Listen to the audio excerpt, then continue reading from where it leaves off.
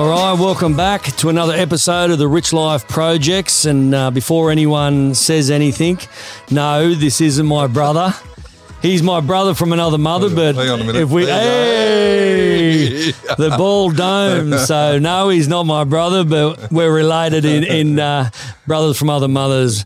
And I just want to welcome one of the real, I suppose you could say to me, one of the icons of combat sport in Australia with commentating and being a real, the real linchpin for Australian Muay Thai in Australia that we've had over the years, and really done a lot for combat sports in Australia in general. And everyone knows him from the Fox Sports and stuff. Mark the Hammer Castagnini. Hey. Welcome, my friend. It's good to be here, Richie, brother. Mate, it's been a little while, but I wanted to get you on just to you're a person who's really had a great story from what I just know in the combat sports. But as the Rich Life Projects goes, we dig deep. Dig deep. Oh, here we go. But what's been happening, mate? What's been happening of late? Just working my ass off. Basically, it's been tough times, as we've all experienced recently. Yep. But mate, I'm in the gym every day. I'm trying to keep my body together. That's the challenge for me these days. As being in the 50s, things break a lot easier as they used to. But mate, I'm dedicated to the business and to the martial arts as ever, and doing my best in life. Life in general, generally, is good. Care for my mum who's elderly. Unfortunately, has got a bit of Alzheimer's now, which is it's such a bad thing. I quit corporate. I used to run magazines, Blitz Martial Arts, a Kickboxer, and Ironman magazine, and Golf magazine, and Triathlon. It's a stable of a number of sporting titles, Blitz publications. I quit that in 2012. So it's 10 years have just whizzed by, and I quit it. I got out of corporate in 2012. I was in it for 22 years. I started that business with the managing director, and we built it up. And then my stepdad, when recently passed away, but I was caring for him and my mum. Yep. And now it's just moved my mum closer to me out in the east of Melbourne here. Yep. And my part-time job is looking after her, being the carer, as is my fiance. She's the two of us and my daughter. Yep. We just want to make sure that we're doing the right thing as a small family unit in looking after the elder of the family. That's my mum, and she's got a bit of, as I said, the memory's going a little bit, so it can be challenging at times. Yeah, I bet. And anyone out there that's got a relative or a parent that has it, we just got to keep doing our best and not allow the frustration of dealing with that to creep in. But man, it's some days are harder than others, let me tell you. Yep. And then it, as I said, being in the 50s, it makes you realise that you only got so many summers left. Before the sun goes down on you, so to speak. So I'm trying to live my best life, and my resolution for this year is to try and enjoy things just a little bit more and have a good balanced life and still keep the business and the fighting and the martial arts up there as a passion and my main business mode. So and get married. Try and spend more time with my mates. We've doubled up here. We're multitasking, spending time with a mate and doing a podcast. Nothing better than that, brother. That's it. So you get married, obviously again, as well. Yeah, I had a few goes at it before. You got to. Didn't work out, but I'm going for this is my last one. A few practice laps, and now I'm ready for the GP, mate. That's in the Grand Prix. That's good. That's good. No, and Dom, she's a beautiful person as well. So it should be a special moment for you as well. And obviously the business, as you said, Hammer Gym. Yeah, Hammer's Gym's out here in Nunawading. It's a 2,000 square metres. It's a big facility. We've got weights, we've got the Muay Thai, we've got boxing programs going huge. The MMA, the Brazilian Jiu-Jitsu, then we've got yoga and spin classes and the Kyokushin Karate as well. Yep. Paddy Pinto's running that there. Yep. Plus the 24/7 gym, strength and conditioning classes. Matt, I built this place when I started it. I thought when I was fighting, what would I want? you know, we started with, as you know, we were very basic means. Bench press and, you know, mate, not boxing even, bag. you know, school halls, you know, a couple of pads, you know, you're training on the wooden floors. I remember my first, one of my first lessons with, you know, Shihan Eddie Emin, you know, down in Elwood. Kyokushin legend. Kyokushin, you know, and I used to train with Judd Reed and the like. Another Billy legend. Polly, you know. We used to, you know, get there in it was an old scout hall or an old council hall. Yep. Just be shit everywhere, dust. And, you know, the first thing you do is you get the towels and you roll them up and it'd be like 4 across, you know, like 4 students across. So that's what you're sort of trying to involve in creating your gym now. Yeah, look, Something to that effect. that's where we come from. But I want you know, to it was very humble beginnings, and you had to be. Well, let's go back to the humble beginnings. Then. So, born and bred in Melbourne. Yeah, I was born in Melbourne. Yeah, Yep. I grew up in Northcote, which Northcote back in the day was a bit of a slum. Yeah, I can't say that. There's no It other was word. a shithole. It was a pretty shitty place to live, but you know, it was a tough and rough and ready area. Yep. My dad, my real father, was a painter and docker. Working on the wharfs. Yep. Unfortunately, he was killed when I was 5 years old. So I knew him, but I didn't really know him. Yep. My mum, hardworking woman. You know, it's funny because she only, you know, went on a plane when, you know, I took her on a holiday in her 80s. So she never had a holiday. You know, worked in a factory.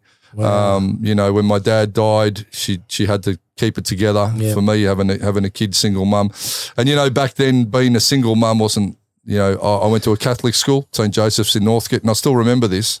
I'm going to talk about childhood shit because back then, you know, it was mum and dad, families, kids. Yep. And my mum was obviously a single mum then because she was widowed. And I remember the kid in the playground coming up to me and going, "You're a bastard." And I'm like, "What's that?" You know, like I had no idea. It's, you know, 6 years old. And I went home and I'm like, "Mum, what's a bastard?" You know? And she was like, you know, I could see the disappointment in her face. And she's like, "Oh, it's, you know, when you only have one parent and, you know, yeah." So that was, you know, back then, you know, it was tough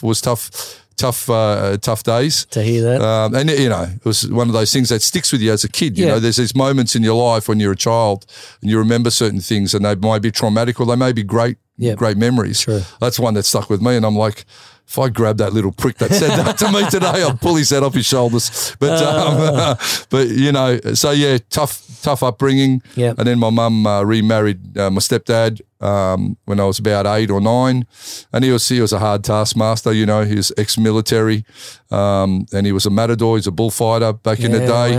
Wow. He'd had a lot of hard, you know, a hard life as well. Yep. And you know, pass that on to me. He didn't make anything easy for me, man. Like I worked with him. I'm actually an upholsterer and antique restorer by trade. Really? Yeah. Okay. So I've got to, you know, I did my apprenticeship. You know, I've done a lot of stuff, man. But working with him, you know, was in a family business, and you know a little bit about that.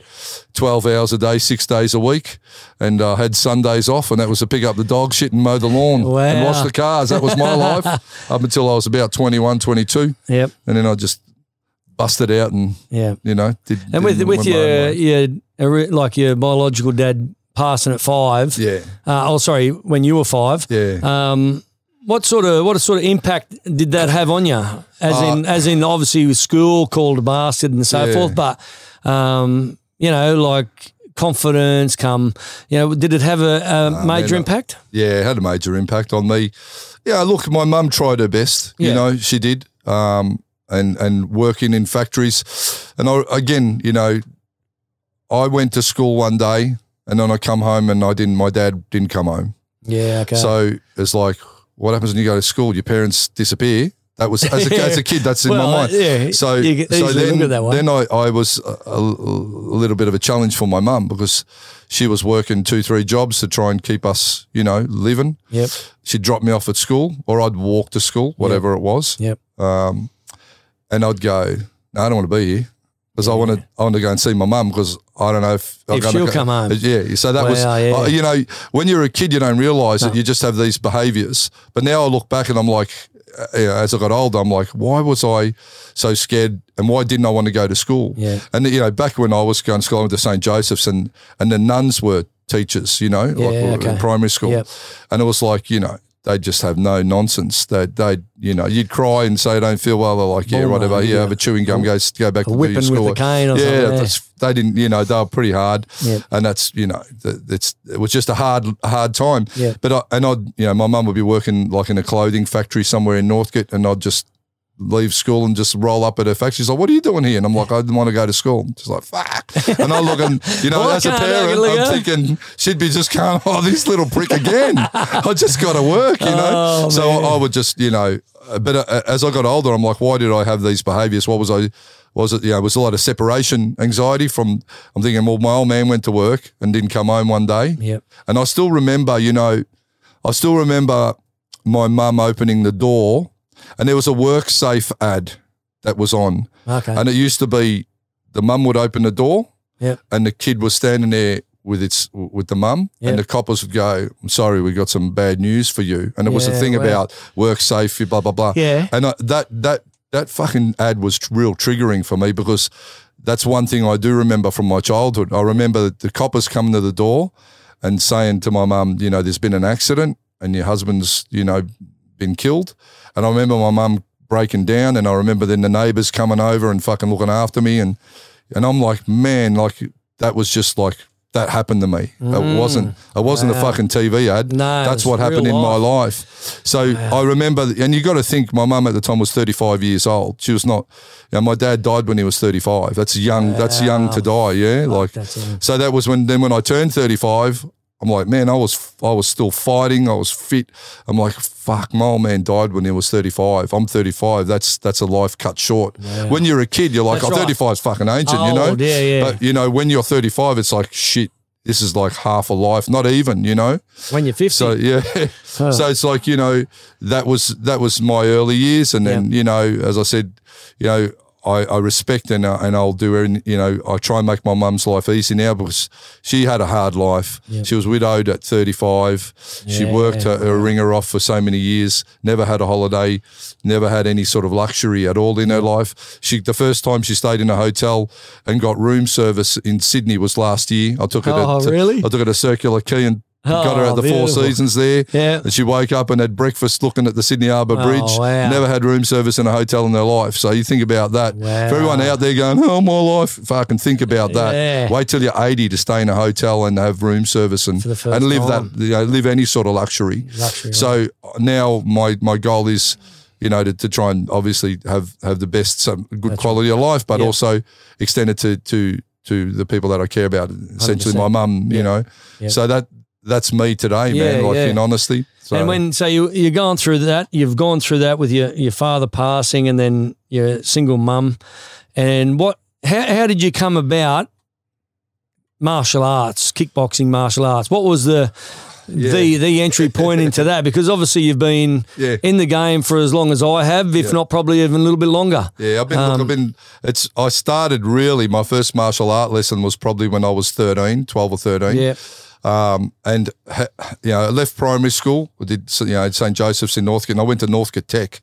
Northcote Tech the school's doesn't even exist anymore. Doesn't it? Wow. It was a hard school to go to, and I had to catch a bus every morning. You know, and I remember I was catching a bus on High Street, Northcote. And I had my 20 cents to get on the bus because it was your bus fare. 20 cents. And I you know, three guys come up to me in the morning and they're going, give us your money. You know, give us your bus money. And I'm like, no, I've got to get to school. Not my 20 and cents, they're like, no, you're giving it. Bang, ba-bang, ba-bang. Bounced my head off the footpath a few times. Got my 20 cents. Wow. And then, you know, got on the bus. The bus turned up. I'm a bit of a mess.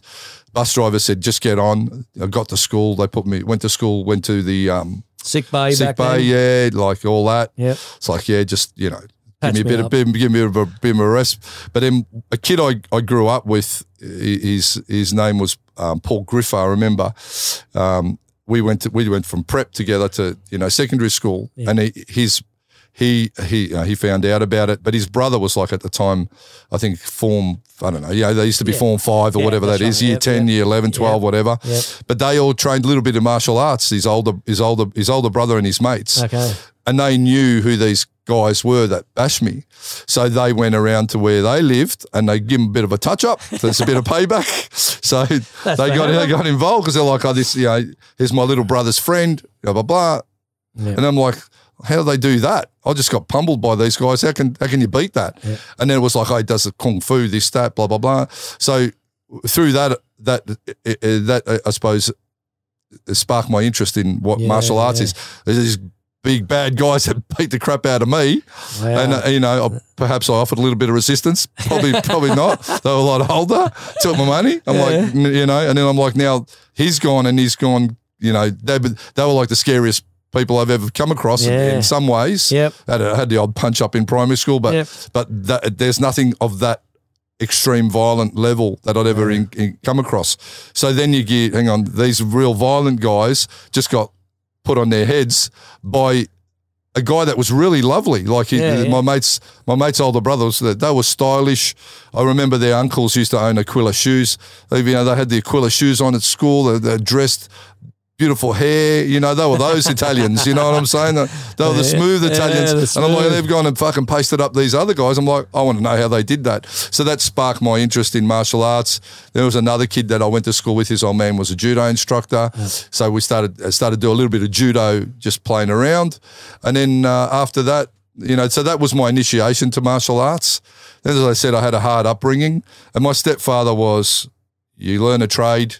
I was quite a good footballer when I was a kid. I played for Richmond Little League, back when the Little League wasn't, a charity thing where any kid from any school got it. Yep. You had to go to training at Punt Road. You had to try and get into the team. They selected a team from the kids that turned up from training. And then, I played at, VFL Park when it was still around out of Waverley. Yeah. I remember playing there against St Kilda. There's these memories so I was quite sort of bouncing around here, but I was not bad sportsman when I was a kid. Yeah. But then my the stepfather, he's like, that's all bullshit, learn a trade. You don't need to worry about sport, So I was taken out of anything to do with sport. I worked then in that family business I spoke about till I was 20, 21. Yeah. And then the first thing I did was join up at Elwood and Kyokushin. So it's over 30 years now of training pretty much every week of my life, or it's been in that zone. since my since 2021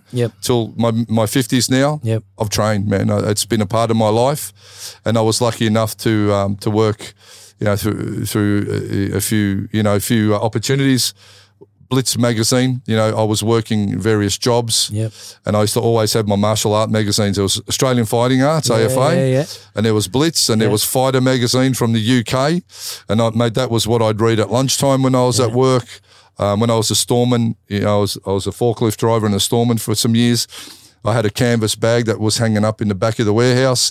I'd have my lunch and I'd go hit the bag, in my lunch break. Yeah. Everyone thought I was fucking crazy, and I probably was back then. Had a few anger issues and stuff I needed to work out. Is that initially how you got into the fighting? Like, obviously you read magazines and then you're like, wow, I want to get in and test myself? Or well, it was through the Kyokushin, and it was funny because I was talking to Judd. It's funny how life goes around. Judd Reed was probably 16 or so when I started training with him. He was a phenom back then, man. Yeah, he was fighting adult men, black belts, and just toweling them up. Mate, Kid he's special, Yeah, I remember. And now we work together on certain things now, and I'm blessed to sort of reconnect with him and a few guys from that era.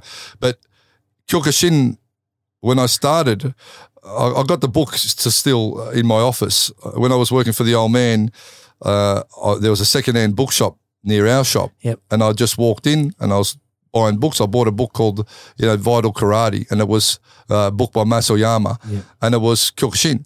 And I just used to train myself because I knew from being primary school or early secondary school years that I loved the martial arts thing.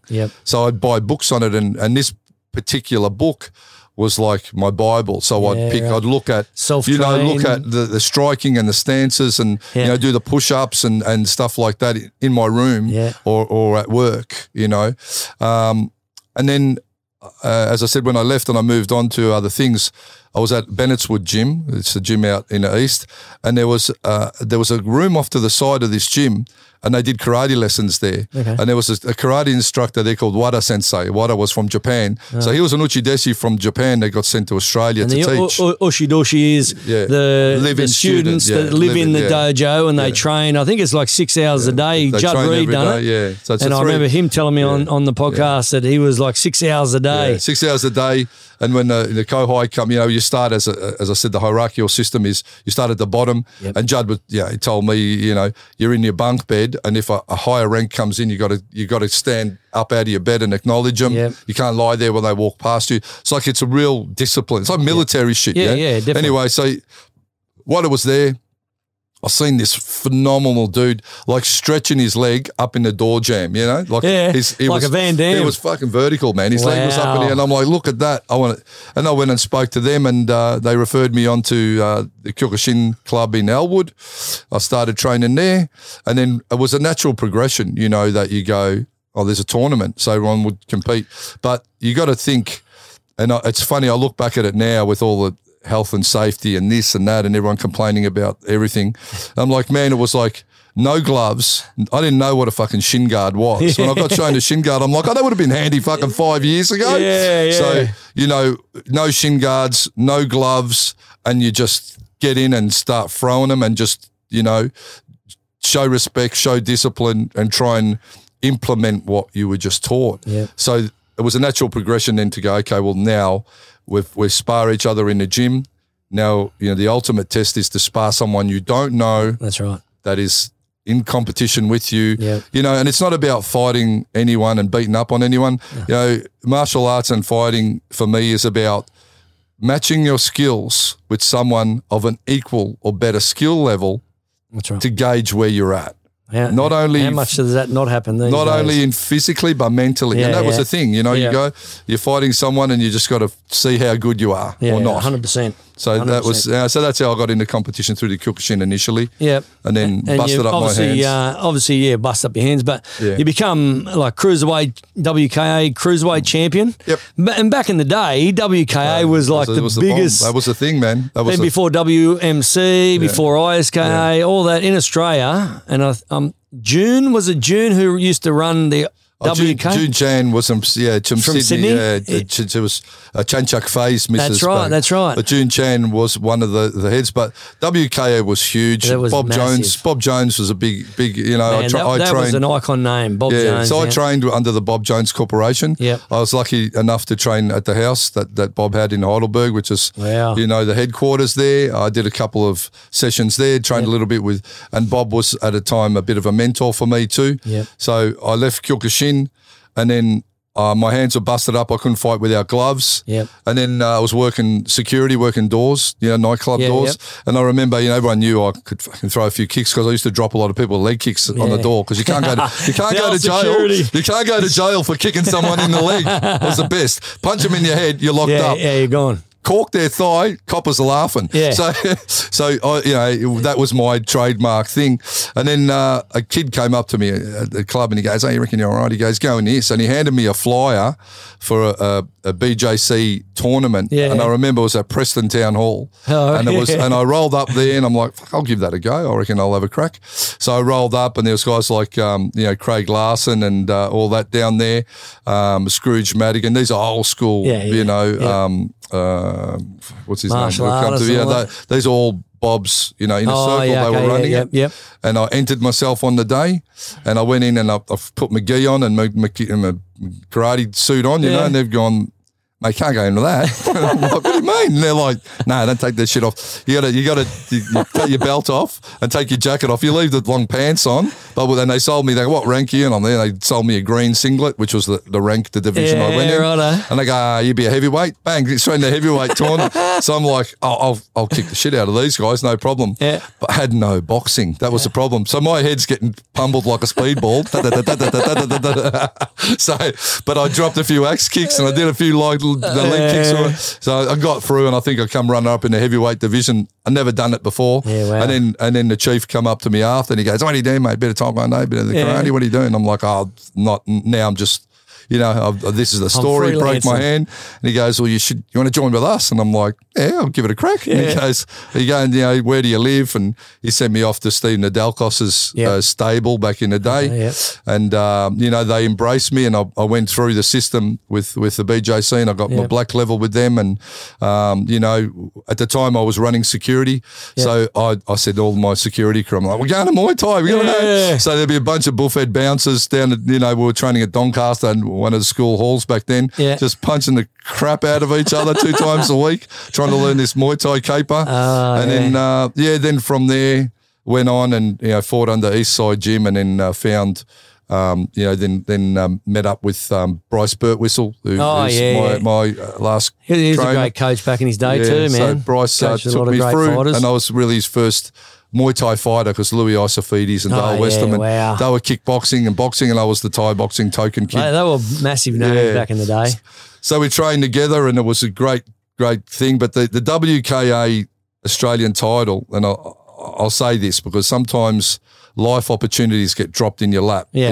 So at the time, I was with a girl, got her pregnant, stopped training because she was going to have a kid, and I was focusing on just, it was like October, November, so it was like the end of the year, and I'm like, no, I'll focus on making a few dollars, I'll work security and work my day job. I worked 3 jobs back then, plus training, and I've gone, I'll just focus on that, and I get the call, and it was Mark Corrie and Warren McGee did Eastside Promotions. They rang me up, and their main, the fighter, his name was Pat Costanzo. I think he rolled his ankle, so he was supposed to fight Romelo Pio, who was the Samoan wild man. I remember. So they go, mate, the main events had a pull out. Do you want to take the fight? And I'm like, oh yeah, I've got to work. When is it? They go, it's Saturday night, whatever. And I'm like, what are you going to give me? I go, I get paid $300 for the night. Give me $300 and I'll fight. So they've gone, yeah, fucking sweet. They got a good deal, those guys. Yeah, I was going to say, they got like 2,000 and you got 300. No, man, no one was getting that money back then. I'm like, shit, I'll jump in. Yeah. But it's at that point, I got offered to fight on the Wednesday, and I was fighting on the Saturday, and I'd stopped training. Yep. I'm like, you know what? Everyone's written me off here. No one thinks I've got a chance to beat this Samoan who's been prepping for this fight for months. I'm like, fuck, I'm having a crack. Yeah. And I remember thinking, I'll probably never get, because I went straight from, just being a contender, and usually go Victorian title, Australian title. Yeah. I skipped the Victorian thing. Fuck, mate, go straight to Australian title, have a crack. They're thinking I'm going to get flogged. I'm like, I got other ideas. So, got offered that opportunity. But I remember, Bryce at the time, and I remember in my mind thinking, you know what? My daughter's going to be born. Who knows when my life will go. I want to have something that I can say, hey, your dad did this, your dad was this guy, Yeah. And that was, back then I was just training and fighting and loving what I was doing, not for any accolade. There was no social media. Most of my friends didn't even know I was fighting. Yeah, right. I just did it because I was a fighter, man. Not because I needed anything, any high fives. I just did it because it was a martial arts ethos to train and fight and live that lifestyle. So the fight come along, I think I got a win, and I stopped him in 2nd or 3rd round, whatever it was. And it was a dream realised, man. Like I remember when that belt got put on me, and I'm like, how's this for a Saturday night out? Really, I don't have to bash anyone at a pub. It's great. So I was just happy to be happy to get that opportunity. I embraced it, and I remember thinking, man, he'll have to hit me with an axe in the face to stop me. There's nothing stopping me here. And it was just, I never said I was the best fighter technically, but I would match my mental strength with any fucking human being. And do you think that mental strength, once you started getting into the fight game, come from a lot of the stuff that you dealt with as a kid? Absolutely. Because obviously you had the like low confidence, you were saying, with the bullying, the this, the that, all the cliche shit. What about the sort of contemplating suicide sort of thing? Yeah, look, I had my dark moments, and we all have them. Maybe I still have them even today. Yep. My life is not ideal in many ways, and I'm challenged. Constantly we speak about you and I speak about the demons that play around in your head at times, and some days are real hard for me, brother. And I'll say that even of the last few weeks, I've had my moments, I've had my dark times, and I just push on because that's what I've always done. And I think initially, you know, when I was young, I had a lot of anger issues. I had a lot of conflicting thoughts in my head. I didn't know where my place was in this world as a young man, as many young men do. You don't know where you fit, you know, and back then I used to think I wasn't worthy. And I'm like, fuck, growing up today with everyone on Instagram showing you how good their life is and you thinking you're shit. Wow. I'm like, man, you know, challenging back then already in my own my own self-esteem was challenging because I didn't think I was good enough. But the fighting, when you got into the fighting, that would have been another channel to go, I can put all that into that. Well, that was, you know, I think we've spoken about this before where I used to go to training, especially Kyokushin, and I'd get battered, bro. Battered, you know, as a beginner, as a novice. And I just loved it. I loved to feel something because I felt nothing before that in my life. I felt loneliness. I felt sorrow because of, you know, what had happened. I felt alone. I felt alienated. I felt angry. I had all these feelings. And I'd go to training and I'd just go, I'm here to train. And I'd get punched and I'd try and punch back and I'd just get fucking pummeled. And afterwards, like, you know what? Still here. You know, everything's been thrown at me. Look at me, I can't walk. Bruises on my chest the next day, reddening. And I'd wear that shit like badges of honor, bro, because 100%. I was like, fucking throw everything at me, life. I'm taking it and I'm going to try and keep going. And in my darkest moments, you know, I did contemplate doing some, you know, stuff that obviously was no good. And there's just something that just made me keep going, you know, whatever it was. You know, maybe it was my dad looking down 100%. On me and saying, keep going. I don't know. Keep pushing. Just kept going. And the martial arts, little did I know when I was that, you know, that 14, 15, 16-year-old kid that just had no place on this planet and thought I was worthless. Because I was often told, you'll never amount to anything. You're never going to be able to look after yourself. You'll never have a job. No one will ever fucking hire you. You're good for nothing. I was told that. You know, that would talk about affirmations. I was given all the wrong ones. That's harsh. But back in the day, you know, I don't feel anger towards it because that was back in the day how people were brought up. You were just told, fucking go harder, be better. There was no, be soft, you go to school. If you run racing, if you come third or fourth or fifth in the race, you're fucking lost.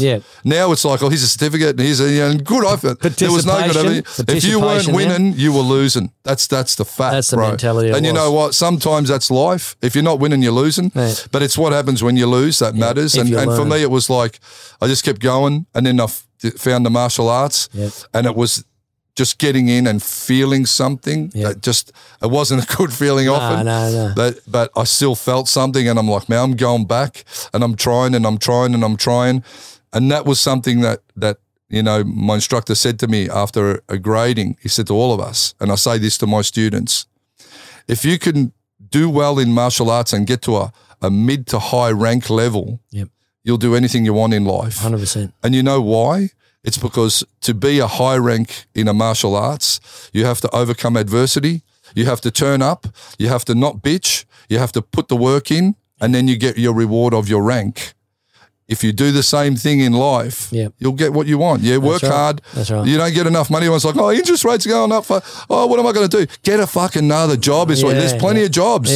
So you don't have enough money? I didn't, you know, I fucking had loans when the interest rates were 10 to 20%. Tell me about 3% and complain. Fucking shut up. Wow. Go and work, you know? So I get it. It's challenging. But you know what? Everything's challenging in this world if you let it be. Definitely. And if you want more, you got to do more. You know, if you want to pay your bills and you want to get ahead, well, you have to, if you want to be above average financially, well, then you have to do more than be above average financially. Right. If you work one job, you're only going to get paid one wage. You work three jobs, you get three wages. Hang on a minute. I'm getting triple what old mate next door's earning.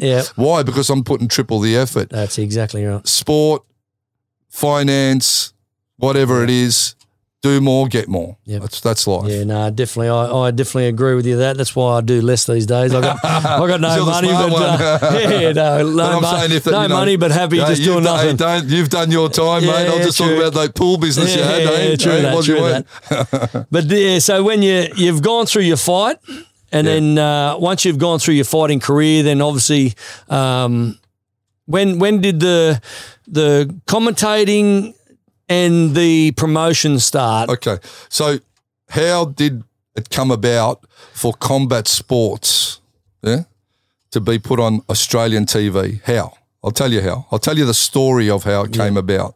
So going back to when cable TV first started in Australia. First, it was only Channel 9, 10, ABC. That's right. Then cable TV started.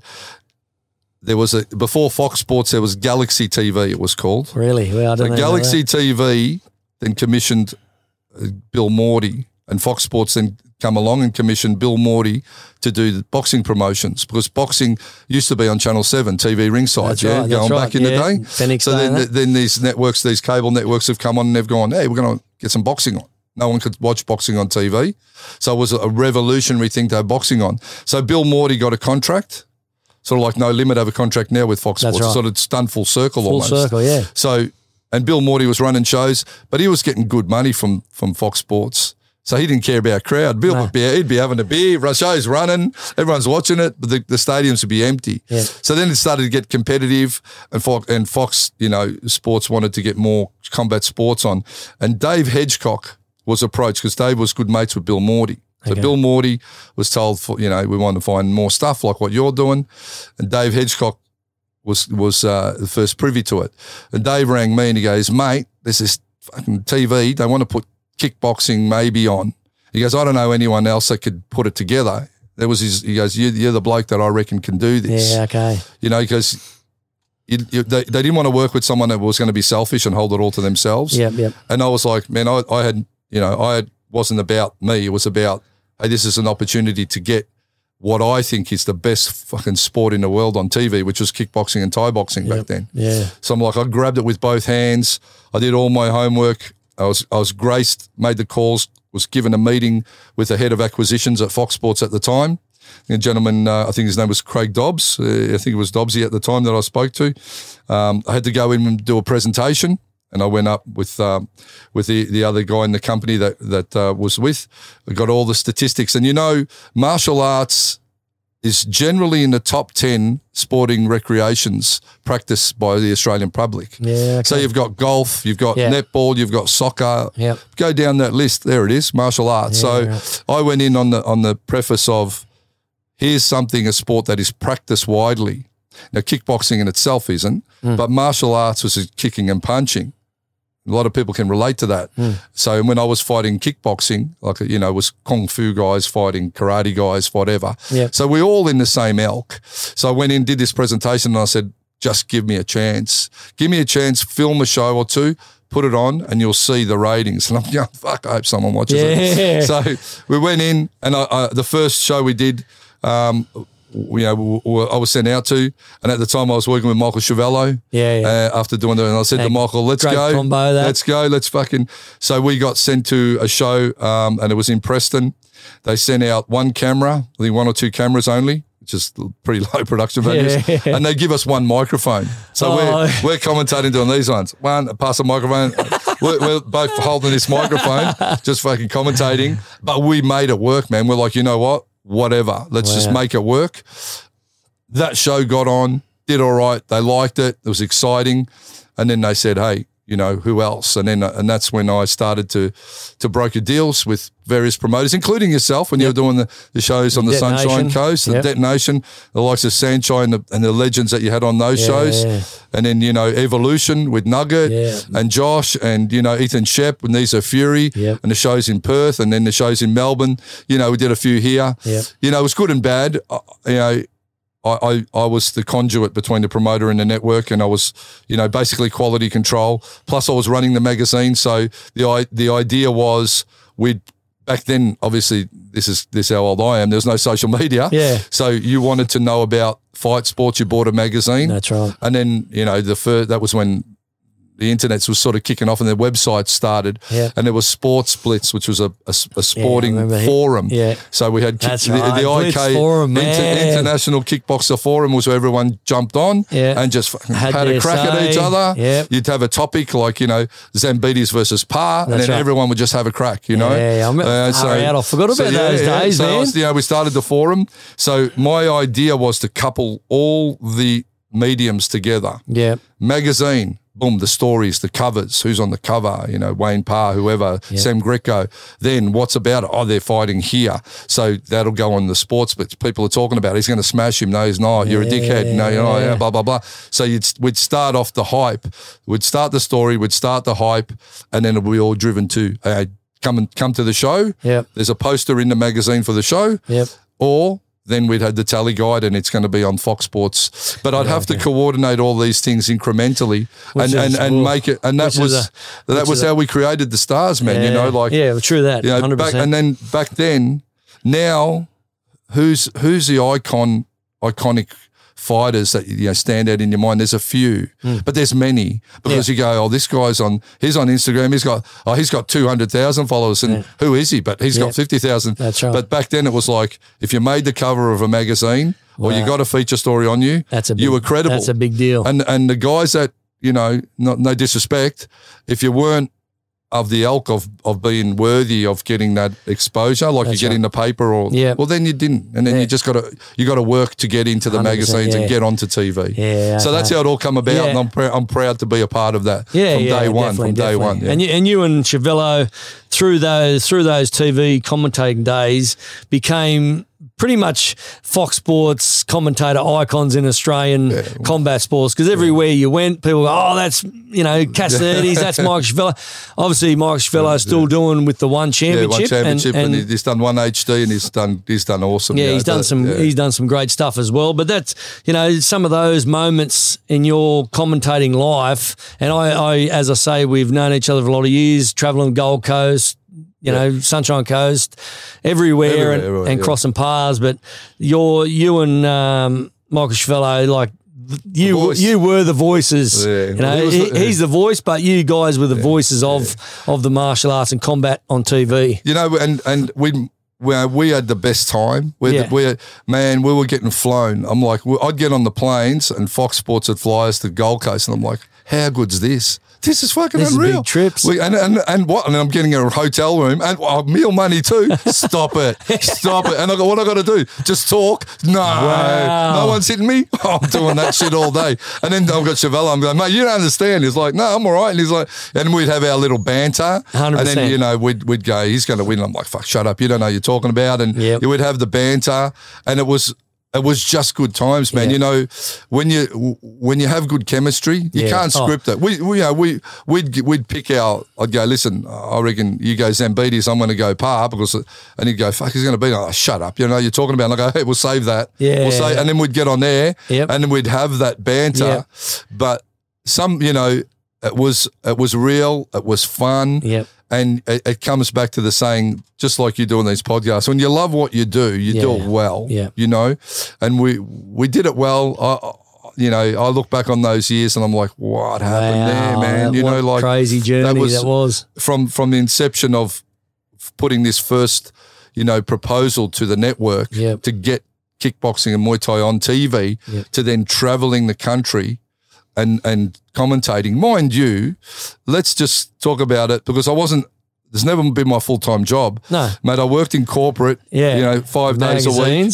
I've owned nightclubs on the weekends. I've commentated on the weekends. I still trained all the way through. Yeah. Like I taught and I trained all the way through this. Yeah. And I've had other sideline businesses too. Yeah. I've bounced, on the doors of clubs. I've kept myself busy. Yeah. So it was good experience. Yeah. But I had to make it work, man, and I still had to pay the bills, and I still, had to support my daughter and our young family, and just whatever it took, I did it. And having fun along the way. Well, I was lucky I had a bit of...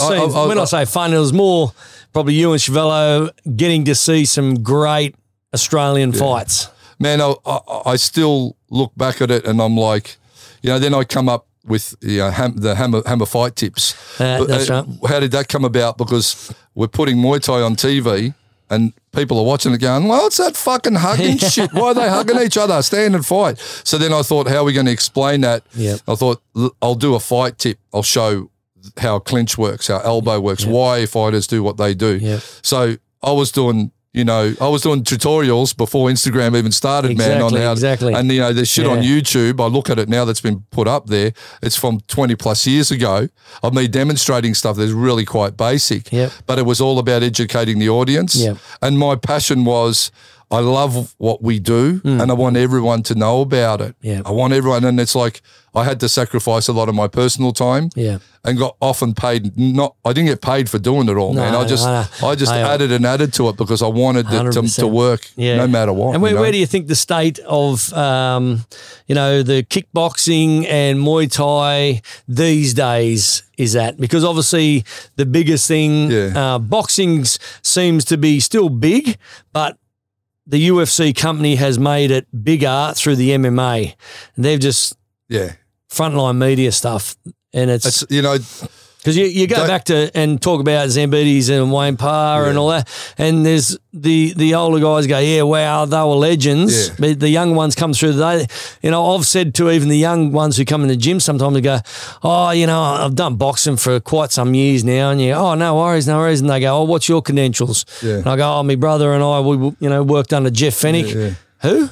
So as soon as they say that, I'm like, you haven't done nothing. You've got your probably black belt in boxing. That's the type of people you've got. Look, it's interesting, you know, because I've immersed myself in this game wholly and solely. I've dedicated my life and I've sacrificed a lot. And would I do it again? Because I missed out on a lot. I missed out on my daughters growing up. I missed out on a lot of social things. I missed out on a lot. Because I thought I'm buying into this 100%, and everyone will appreciate it. But you know what? You know those kids that don't know about Jeff Fennick?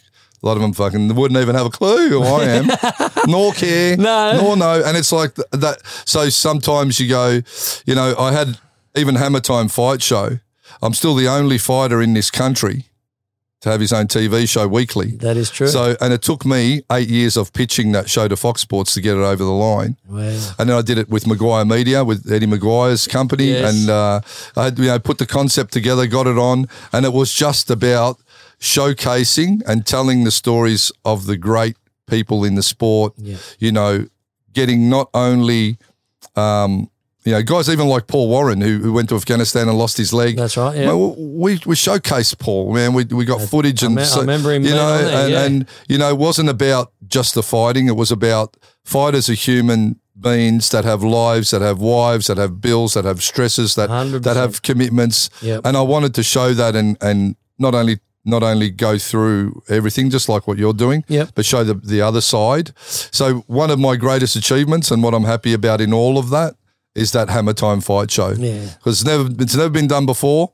I don't know if it'll ever be done again, you know, but you're talking about the UFC. What killed it? UFC. Because all the budget then got sucked into the UFC. And I remember Dana White saying, and at the time it was like, this guy, what is he talking about? And he goes, UFC is going to become a mainstream sport around the world, just like, you know, the NFL, just like basketball. He goes, we're going to be up with that. And at the time, everyone's like, this guy, what is he talking about? Tripping out. But no, look at how it went. The Fertitas bought in, big money got involved. And I know now, you know, other promotions are trying to do the same. But just like the NFL or the AFL, there's only one. The others are always going to be as much as they don't want to hear it. You're going to be the poor second cousin. That's right. And then you come down the trap to the local shows. Going back to your question, where do I see it going? I think MMA I remember being in the car with Marshall Zanelzik, who was one of the main guys at UFC some time back, when they come to Melbourne, and I was driving him around, showing him arenas where the UFC could be held. And I was talking to Marshall, such a good guy, such a champion bloke. And he was telling me about their business plan, and he goes, you know, all the hierarchy of the UFC are accountants or lawyers. So they had to overcome all the legislative challenges, and then they had to get a good business model. And it was funded by, you know, Dana, or Fertitas via Dana. Such an opportunity of people coming together to create something that was so great.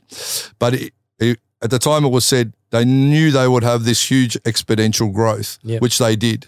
But then they knew it would plateau, it would drop a little bit, and then it would bounce up and down. That's right. We're in the bounce up and down phase now. I agree. That growth of when the GSPs and the Chuck Liddells and those guys were fighting. Forrest Griffin first took off. those days, you know, they're gone. They try and you know, do it now with the Conor McGregors and that, but it's sort of the storyline's been run and done. So now when they reel it out, it's like, oh, that shit again, you know. So how's the UFC going to keep going and keep growing? That's a $1 million question. That is the $1 million I believe it's oversaturated now. I believe they're doing too many events. What they've done is created confusion in the marketplace. People can't keep track of the stars anymore. Well, they're running so many events with so many fighters. And one will win, and then the next one, and this guy's yelling at that one, and that one's saying something derogatory about him. It's like it's become a little bit of a shit show. And if I was advising them now, I'd say it needs clarity. It needs heroes again. That's right. It needs big build-up fights, and it just needs to be almost take. It's not going to happen because their business model is what it is now, and it's a behemoth that has just got its own momentum and got to gather all this, you know, financial, you know, gain. That's right. Yeah. So it'll never go to what it was. That was an era in time that we've lived through that I don't ever think we'll see again. And when you come back to Muay Thai, the days of evolution, and those big events, I don't think we'll ever see that in Muay Thai again either. No, definitely not Muay Thai or kickboxing, to be honest. Because some of the kickboxing, now I'm in Melbourne, I go around and watch, and I'm like, man, there's some great fighters, but there is. Who is it? But who are they? It's become too convoluted. Social media's made it a shit show where everyone just puts stuff up and people watch it, and there's no education anymore. No. There's no clarity, there's no education, and there's no storylines. That's right. It's just throw it out there, hope for the best. So where are we at? You know where we're at? We're at boxing taking over shit back locally again. You know, and it's not because of good fighters either. It's because of sportsmen who are cross-coding or built up. People they're just cross-taking, they're obviously contaminating with the crowd. So you got the rugby league crew who taking on the reality crew. So it's bringing more eyes to the sport. Exactly. But it's obviously then more money because of that. But then boxing's been around the longest. Yeah, it has. And people, you know, the old school guys will go, you know, I remember I trained at, you know, Murray Canavan's gym when it was a boxing gym with like to Dave Russell and Matty Troy and all those guys. And I'd fucking box in and I'd fucking throw a kick and they'll be like, hey, don't fucking kick in the bags, mate. What are you doing? You're fucking kicking the bags. We'll throw you out. And I'm like, oh shit, sorry guys. So you go, and I've had my boxing fights and I've kickboxed and Muay Thai, I've done all that. So I've seen it all. But boxing's been around forever. There's always the old guys, which we now are those old guys. They used to be. We're getting to be cool those old guys. That'll go, mate, let's get a table. We got the money now. We got the money to go, fuck, what is it? $2,000 for a table. Let's go. You know, let's go and I'll put it through the business or whatever, you know. So boxing will always be able to encourage people that are passive fight fans to go and watch. MMA, and I know there's a lot of very powerful business people that don't like MMA because it's too brutal. Kickboxing and Muay Thai, they don't understand, and it's always been convoluted with too many titles. Oh, you know, I remember ringing the Herald Sun trying to get a story on a show, and the head of the sports department at the time said, "Mate, sorry." He goes, "There's too many. We can't work out the sport. That's why you're not getting exposed on major mainstream media." Because he goes, everyone's got a title. There's no clear sanctioning body. Like you said, the WKA was. But then everything's come in, and then promoters make their own titles, and dudes are just throwing belts left, right, and centre more than fucking David Jones. So there's belts everywhere. No one knows what's going on, and the guys that are just the head of sports departments go, "What's this sport? How's it work?" They're all over the place. Maybe not, because if we put something in and it doesn't add up, we look like the Muppets. Because they're telling us he's a champion, but then we run it, and then you got 10 other people going, "He's not the champ, I'm the champ." And so they'd rather avoid it. So boxing is now on a linear progression forward, and they've limited down all the hoo-ha, and they're just trying to bring people back on track and have a more palatable sport. And, you know, I'll call it now, Tim Tszyu and Zarafa will fight this year. You know why? Because they're going to be the Danny Green and Mundeem of this era. That's going to be the story build-up. That's right. So, and I think what Tim Tszyu's crew are doing is good for Tim and the sport. Fighting Charlo, which is the greatest, you know, one of the greatest of all times. I can see Tim doing well, but I can't see Tim winning. So what do you do after that? You bring her back to Australia and you go, okay, now let's get that fight that everyone wanted to see, Zerafa and Tim Tszyu. I think that's what will then go, okay, now we'll just make bank on. This is the biggest grudge match in Australia. It's pay-per-view, main event, everyone, I'll watch it. Everyone's going to watch it. And I know obviously Michael Zerafa and Tim Tszyu, and I'm like, man, it's a good fight. It is a good fight. I don't care what anyone says. The first time was a shit show. Things got a little bit, there was COVID. And let's talk about how much shit went wrong during COVID. Oh, man. Do you want to really? No, not really. Because that was just another thing to add to the pile. So when you're going to go off and start shitbagging Zerafa, I know a little bit about how that went. And it was like, it was a little bit sideways from the start. It was one of those things that went wrong. But it's painted a villain and you got a hero. That's right. Danny Green, Mundine, villain, hero. 100%. We've been there before. We've done it before. We've run it back a number of times.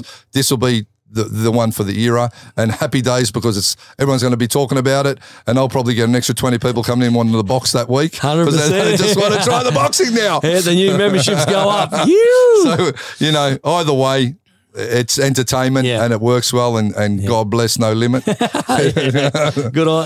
Hey, and you can't knock them. I will say, we've worked with them and with Mark and all the rest of it. But Maddie and George and Trent. I mean, you got to give it to these guys. They've made Australian boxing very marketable, and it's brought the interest back. Well, there's a few promoters too. You've got the guys like Angelo Di Carlo as well. He's got it on BN. Like they're getting on networks again, and there's a bit of interest. That's right. But it's got to be, the thing with a TV network and any media is it's all about credibility. So they don't want to run stories on left, right, and centre that just confuse the public, and as such make you question, what information, this is bullshit. So what are they printing that for? Why are they running that guy? Right. So that, trying to run a streamlined storyline that makes sense in the business and media world. That's where it's at. And then a lot of people don't realise that, like, I should get on and they should do this. I'm like, man, live my life. And it's been my life. This is, let's face it, this has been my life. It's 30 years apprenticeship. I understand that. People want to argue why they should do this. And I'm like, as you get older, you sit there and you just listen and you go, and you agree. You just nod, and then if you don't really care, you don't even say anything. And that's pretty much where I'm at. But the boys, they're doing great things for boxing, and Tim and Nikita, those two, obviously coming from Costa Tszyu as well, but they're really forging their own names in the game of boxing. Absolutely. So because everyone loved Costa as well, and Phoenix and the Hardings, and so now these are the new eras of Australian boxing coming through. You need storylines. So people are interested. It's just one of those things, and I say, hey, hats off, man. They're the best promoters in Australia going at the moment. So it goes back to what I said with the UFC. There's not 20 different boxers that everyone's throwing, and they're not promoting shows every week. That's right. So the clear storyline is there, and when people have got to shell out for a main event boxing, they're like, you know what was the last time I bought one? Oh, it's a month or two ago. Yeah, I'll do it again. Not this Sunday, next Sunday, the Sunday after, and there's one on Wednesday, and then there's that, and then online's trying to fleece you for a few bucks as well. Hello, all my money's gone. 100%. It's coming down to just being clarity. So when we talk about what our passion is, and we've spoken about this before, as a fighter, you'll have a short shelf life. As a martial artist, you go on forever. A lifetime. So I've chosen I'm still in the sports side of it, but it's my lifetime pursuit of being a martial artist and training and practicing and trying to perfect my technique. Even today, that is my challenge. Definitely. And for fighters that look to get in and get a title and make big money and all of that, sorry to pop your bubble, but you got to do it because you love it. And then don't look at it as, I'm going to be a hero for a day, because there's plenty of them around. No one cares anyway. No, so take it on as a lifestyle and lifetime love that you dedicate yourself to, and you do as your own. I use my training as you do as active meditation. It's a 1 hour a day where I'm forced to stop thinking about everything, my problems, my bills, my this, my that. Because if I start thinking about that, I'm getting punched in the face by someone, or I don't perfect what I'm trying to do. That's right. So active meditation Your troubles are there when you start training. They're going to be there when you finish. That's right. Just when you finish, you'll come at them with a fresher mind. That's right. And maybe a different approach that enables you to work out the puzzle, which is going back to, to our childhoods. 100%. We started because we were problem children, so to speak. Yep. We had issues. We had demons. Yep. And the training helped us to work our way through those demons and give us that reprieve from the stress that was our life 100%. or the trauma that we've had. Agreed. So you're getting to it. You've come from where you've come from. You've fought as a fighter. You've coached and you've done the martial arts. You've done the Blitz magazines, international kickboxing magazines, promotions, TV commentating, TV shows. You've done every single thing, and you're up to a stage in your life now. Yeah. If I was to say, Mark, the Hammer Castagnini's, what is your rich life look like these days? Where are you at now, and what's sort of looking for the future? Mate, if I can be honest with you. Well, that's what I'm here for. Yeah. I don't know, man. Yeah. Like I still try and be successful. I try and be a good person or the best person I can be. But as I said earlier, I've had my dark moments even to this day. You know, I struggle with, you know, just trying to be the best I can be. And, you know, I was looking at, you know, some information about, you know, people that strive for perfection are never going to be, they're eternally depressed because you're always striving for something that is not possible. Yeah, that's right. And I may be that, a little bit of that in me, where I'm like, I want to be better. I want to look better. I want to feel better. You know, why am I aging? You know, I'm fighting a fight that I can't win, brother, you know, honestly. No, I get it. You know, I take my hat off to you because I look at your training online. I look at the shit you do. I'm like, man, I admire you. I'll say that. I'm not taking the piss. I'm actually saying that from the heart. I appreciate that. And I wish, you know, my business and my responsibilities are such that I have to do what I have to do to be it's to the detriment of myself because I can't then train and I can't invest in myself.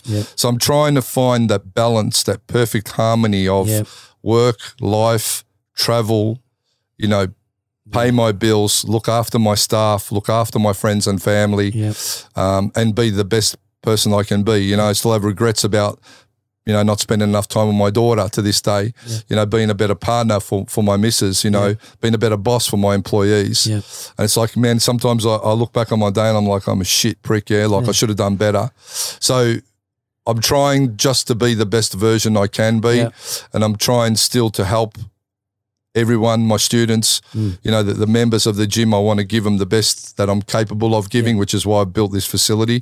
And I don't want to be arrogant, but you know, my gym's a good gym, bro. It's like amazing. This gym is on a world-class level. 100%. And when I opened it, I was balls in with it. If this didn't work, I'd be broke ass today, and I'd be back working in a factory or doing security. And that was my mentality. I'm like, you know what? I'm going to do everything. And I'll always look at things like, what's the worst thing that can happen? Worst thing that can happen is I lose everything. And then what do? I go back and work on the doors again, like I used to, and I'll dig ditches. I got plenty of mates that are builders. I'm an awesome builder's labourer. You know, I'll do that. I'm not too proud to do fucking anything. But you know what it's like to live on the poverty line anyway. Yeah, absolutely. I'm not scared. I've done it before. I've lived with no money, and I'll go there again. But I want to, because everyone's like, "Oh, I was poor." It's like it's not trendy to be poor, man. It's shit. So don't be poor, and if you want more, do more. Fuck, that's life. So, what does my life look like from here? I wish I knew. To be honest with you, I value that question, and I'll look at it always. And Sam Greco, you know, on one of your podcasts, Jizzy was good with what he said. He goes, you know, he had his heart attack. He was in hospital. Life goes on with or without you. Yeah, that's right. And that's the truth. And you know what? That's a hard reality because you think, oh man, you know, you're like everything's going on and everyone cares about you. But if I drop off tomorrow, things, you know, everyone will be, a couple of people might be sad. A few people probably have a party. You know, go, fucking, he's gone. Yeah. But, you know, life goes on. And the challenge there lies in doing the best in any given situation with what you can do. Be proud of your achievements. And I really love, you know, when we spoke about, you know, about your chain of happiness and the links. Man, like I get so much out of our conversations, and it's, I suppose, having someone to talk to in the times when you're you're not feeling it is a big thing. And I've got a lot of people around me, but sometimes I don't have too many people to talk to. And the reason I don't is because I don't want to be that guy that's always whinging too. So I keep it to myself. The more you keep it to yourself, the harder it gets. So rich life ain't no rich. That's for sure, bro. So I'm just going to try and fucking be better. And push on. And surround yourself with the best people. And do the best I can. I look back on what I've done, and I'm proud of what I've done. 100%. I absolutely am. I think I think a lot of people have enjoyed it, and that makes me happy. 100%. They've loved it. If I had to look back again, I'd probably do it with a bit more balance. That's it. But it is what it is. You get one crack at it, and 100%. I've given it a fucking hell of a crack, and I'll do it all again. 100%. And as I say, we've been friends for a lot of years, but I have admired you being involved in the combat sport in Australia, being one of the icons of combat sport commentary, being, called my father for so many years. I'm not that much older than you, dude. I know. I look like bullshit. More me brother then. But no, just our friendship-wise, keeping it real with each other. I've really admired you for that many years, even when Queensland and New South Wales, you've always given us time, my brother and I. Always. But, for the Rich Life projects, I just really appreciate your time. I appreciate you giving me the time. And if anyone sat from the start to finish and listened to all of this, you are the best, and we love you. But thank you, guys. And Richie, love you, bro. Thank you very much. You too, bro. Thank you, mate.